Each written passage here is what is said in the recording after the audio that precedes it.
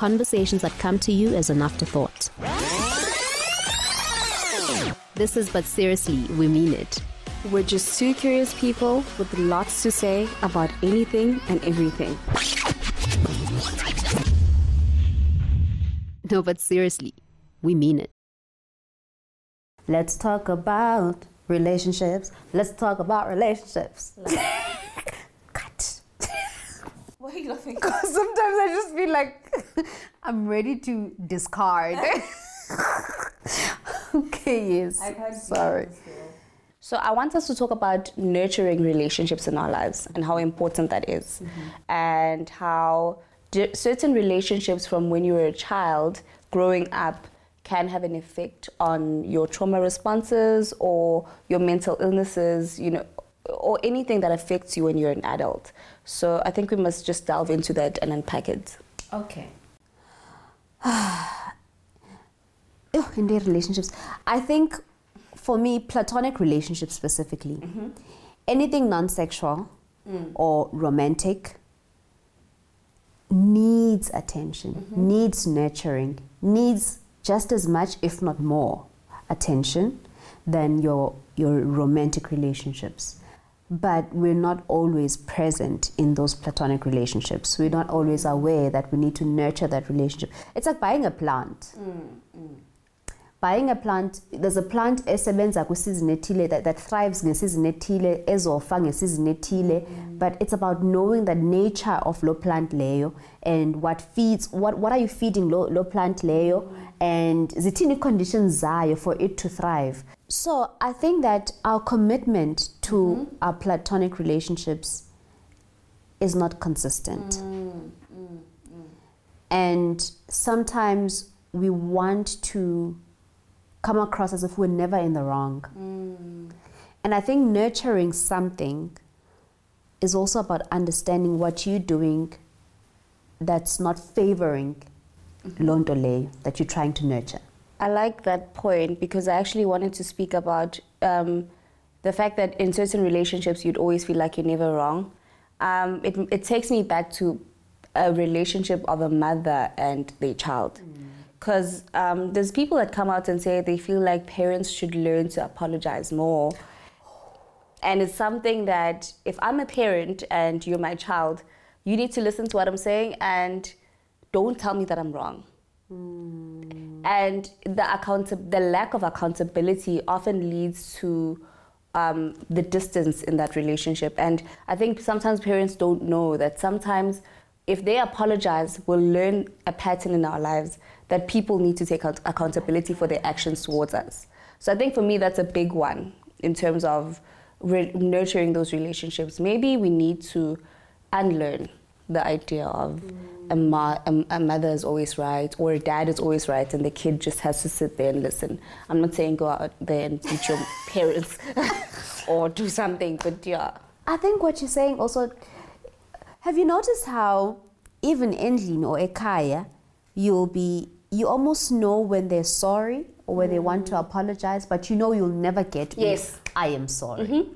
Why do we normalize those things where it's okay for you to show me that you regret, okanye there's an element of remorse, but you don't blatantly say it, I am sorry and I was wrong. Because we don't want to take accountability. I feel like people, as soon as you take accountability and you come back to somebody and say, Lude, what I did was really wrong. I'm really sorry for speaking to you in that manner. It seems as if it's taking away from something regarding that whole, like, I am at your mercy. I don't know how people take it, but it's really difficult for people to apologize. So they'll just come back and be nice, like, oh, I bought you like a sweet or whatever. Especially parents, you just see they changed behavior and they start being nice and you're like, oh, okay, it means we're cool, but they never really apologized, which worries me. And the role of communication in all of this for me is highly underrated and incredibly important. It's sometimes to your detriment that and because you're not willing to voice it out, you are creating this pattern yet again. Yoguba, you sit with issues that you have and you don't address them. And because there is no channel for you to communicate, it's difficult for you to acknowledge that you're not being good at communicating the things that you're feeling. So let's go back to that mother and daughter relationship you're talking about, or mother and child. Ifana nokba, sometimes you feel pain, but you feel like as soon as you communicate it, it will be reduced to you just being sensitive, or you just being emotional, or you just starting again, wanting to be the center of attention. There's so many scenarios that play out kule setup len. So, how do we nurture our platonic relationships and put ourselves first? Or maybe not necessarily put ourselves first, but choose ourselves. You choose yourself and yet nurture this relationship. It becomes difficult because in choosing yourself, there's certain behaviors and there's certain things that people do that will make you not want to nurture that relationship anymore because you've decided to choose yourself. When you are committed to maybe building a friendship or building a family bond or whatever, it's very difficult to often be on the side of saying, oh, I'm going to choose myself. Because it always seems as if you have to sacrifice something for the relationship with your friend, with your partner, with your mom to work. It's this thing of people not taking people's wrongdoings and making them account for them. It's always a thing of, oh, we know Ludo is like that. Like, Ludo is never going to text you and say that I've cancelled. We know her. We are making excuses for people to continue doing what they're doing in our lives and accepting it, and therefore we're still not choosing ourselves. It's relation. It's hectic. It's hectic, and also I want to talk. You mentioned something that triggered a thought. You said compromise. Oh, you said sacrifice. So I want us to talk about sacrifice versus compromise, and some of the extreme cases where you find yourself continuously giving to the point where you're exhausted because you've been giving, and now your cup is empty. You've got nothing more to give. And the expectation is that continue to give because you assumed the role of giving from the get-go. Yeah. How do you detach yourself or rid yourself of that role of being the giver, even at a point where you now feel the need to receive? Because at that point in your life, you've got nothing to give. I think for me, the difference between compromise and sacrifice, I think we sometimes confuse it though. Because I think when you're compromising, you're saying, okay, cool, he doesn't, or my mom doesn't like me not going to church. So I'll go to church twice a month, just so that we can both respect each other. Sacrificing is you living a life that you are not comfortable with because you have to make the other people happy. So I was saying that when you continue to give, it gets tiring. But the expectation is that you must give because you've assumed the role of giving. But what happens when your cup is completely empty and you've got nothing more to give? When is it time to pull the plug? I think whenever it feels like it's not fulfilling or benefiting you, sometimes it's hard, especially if it's family, because I always see people saying, like, family causes them the biggest heartbreak. But saying that you're going to separate from your family is just, for me, it's difficult. Because what if it's people that you live with? And you're saying you want to cut the cord? It's easy when it's friendships or relationship or like a boyfriend and girlfriend. But if it's your mom, how do you give up on your mom? That is wild. That's something that I think we need to consider.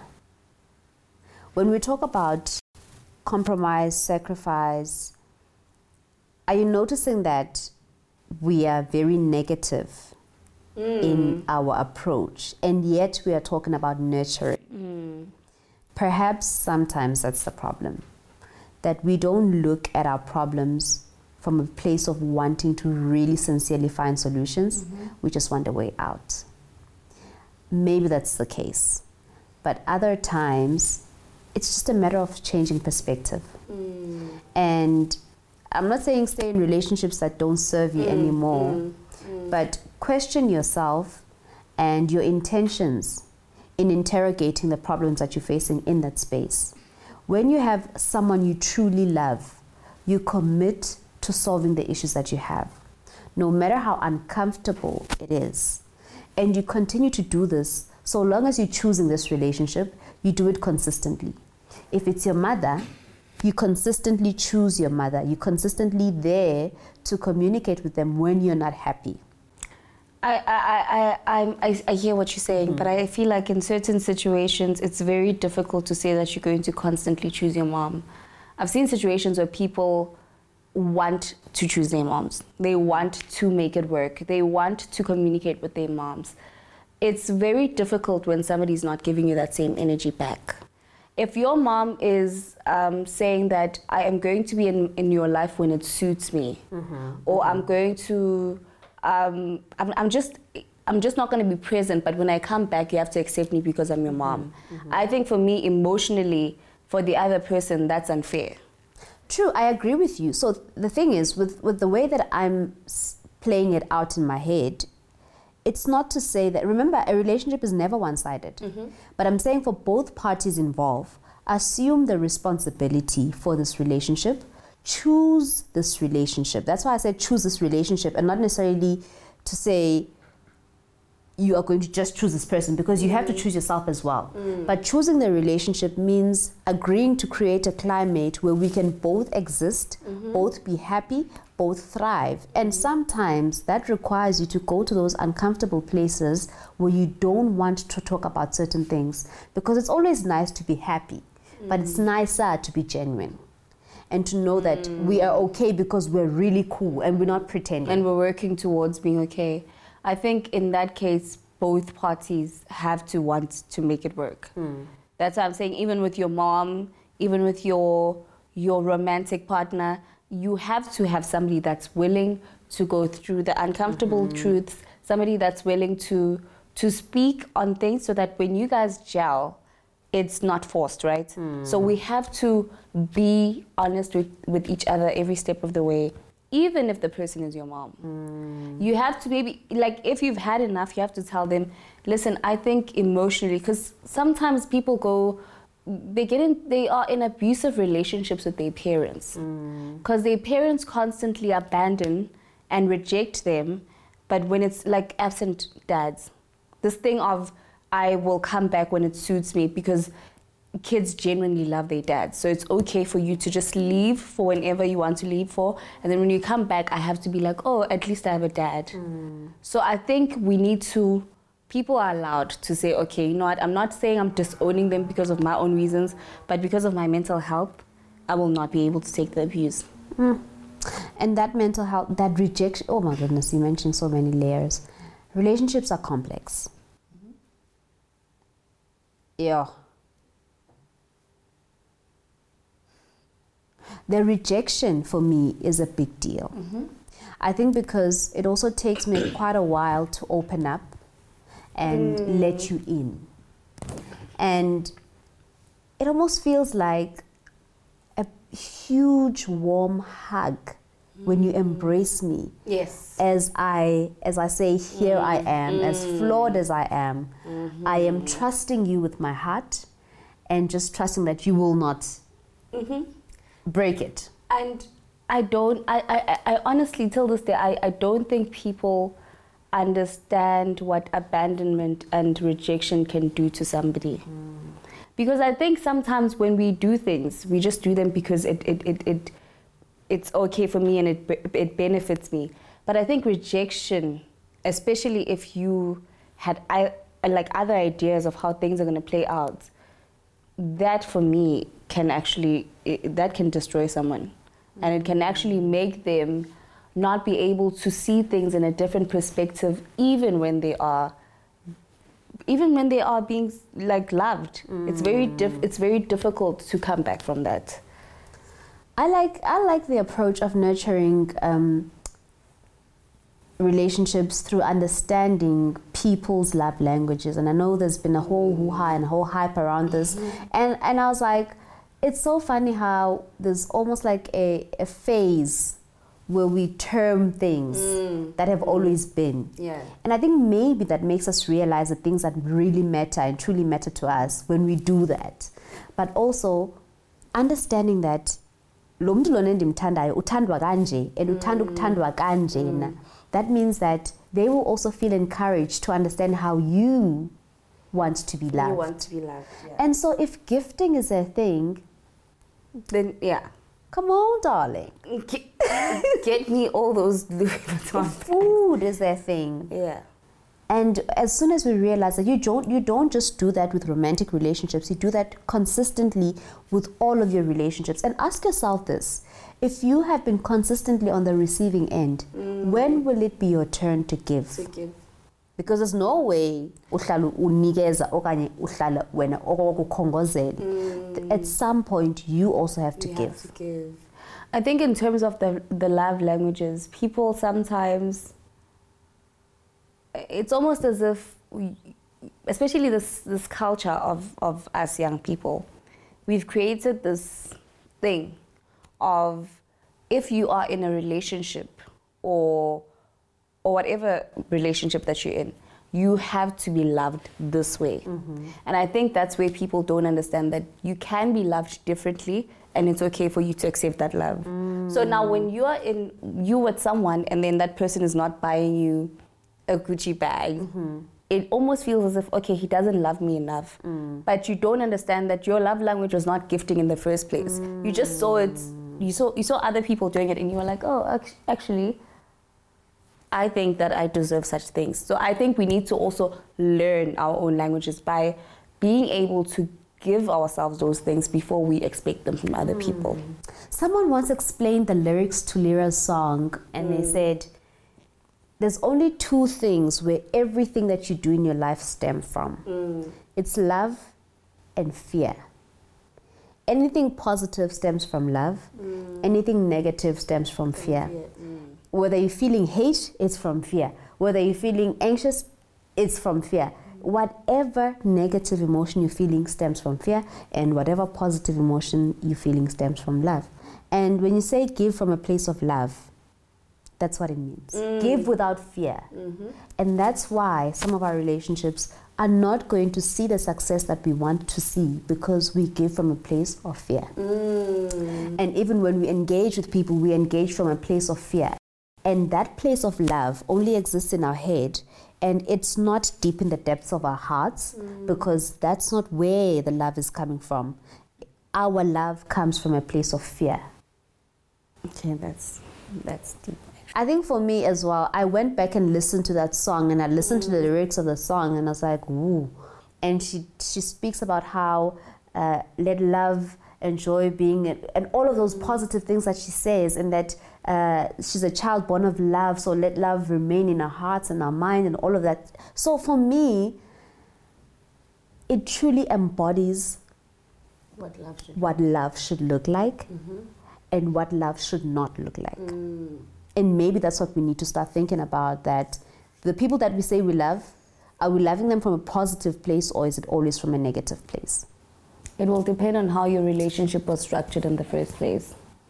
If you have a relationship based on abandonment by your parent, you will always love them from a place of fear, because you'll be afraid that I could be loving you this much, but I don't know what's going to happen tomorrow. So it depends on what the base of the relationship is. And I think sometimes, especially if you think you're a good person, when it comes to acknowledging certain things about your relationships, it always comes from a place of self-righteousness. Like, everybody else has done you wrong. You might be a good person, but there are certain things that you have contributed in things not working out the way they should have. Because there's nobody who can just say that I'm always doing the best that I can in my relationships. There's flaws in everyone. So if we can take away the self-righteousness part of it and look at ourselves as human beings, then I think maybe in terms of confronting situations in our relationships, we could be able to do better. So I think for me, moving forward in my relationships, I think what I need to do is learn to accept love. I need to learn to accept that I deserve to be loved, and I deserve to be loved right. So that's what I want to accept, and that's what I want to unlearn the idea of toxicity. What is it? Toxicity. Yeah. Yes. I think going forward in my relationships, I will learn to find the positive out of these uncomfortable situations and not constantly feel like I must defend myself immediately or it's time to run or lock the doors, it's danger, but just love from a place of positivity. I like that. To positive relationships. Ding! That's it for this week. Catch us next time on But Seriously We Mean It, when we have conversations that come to you as an afterthought.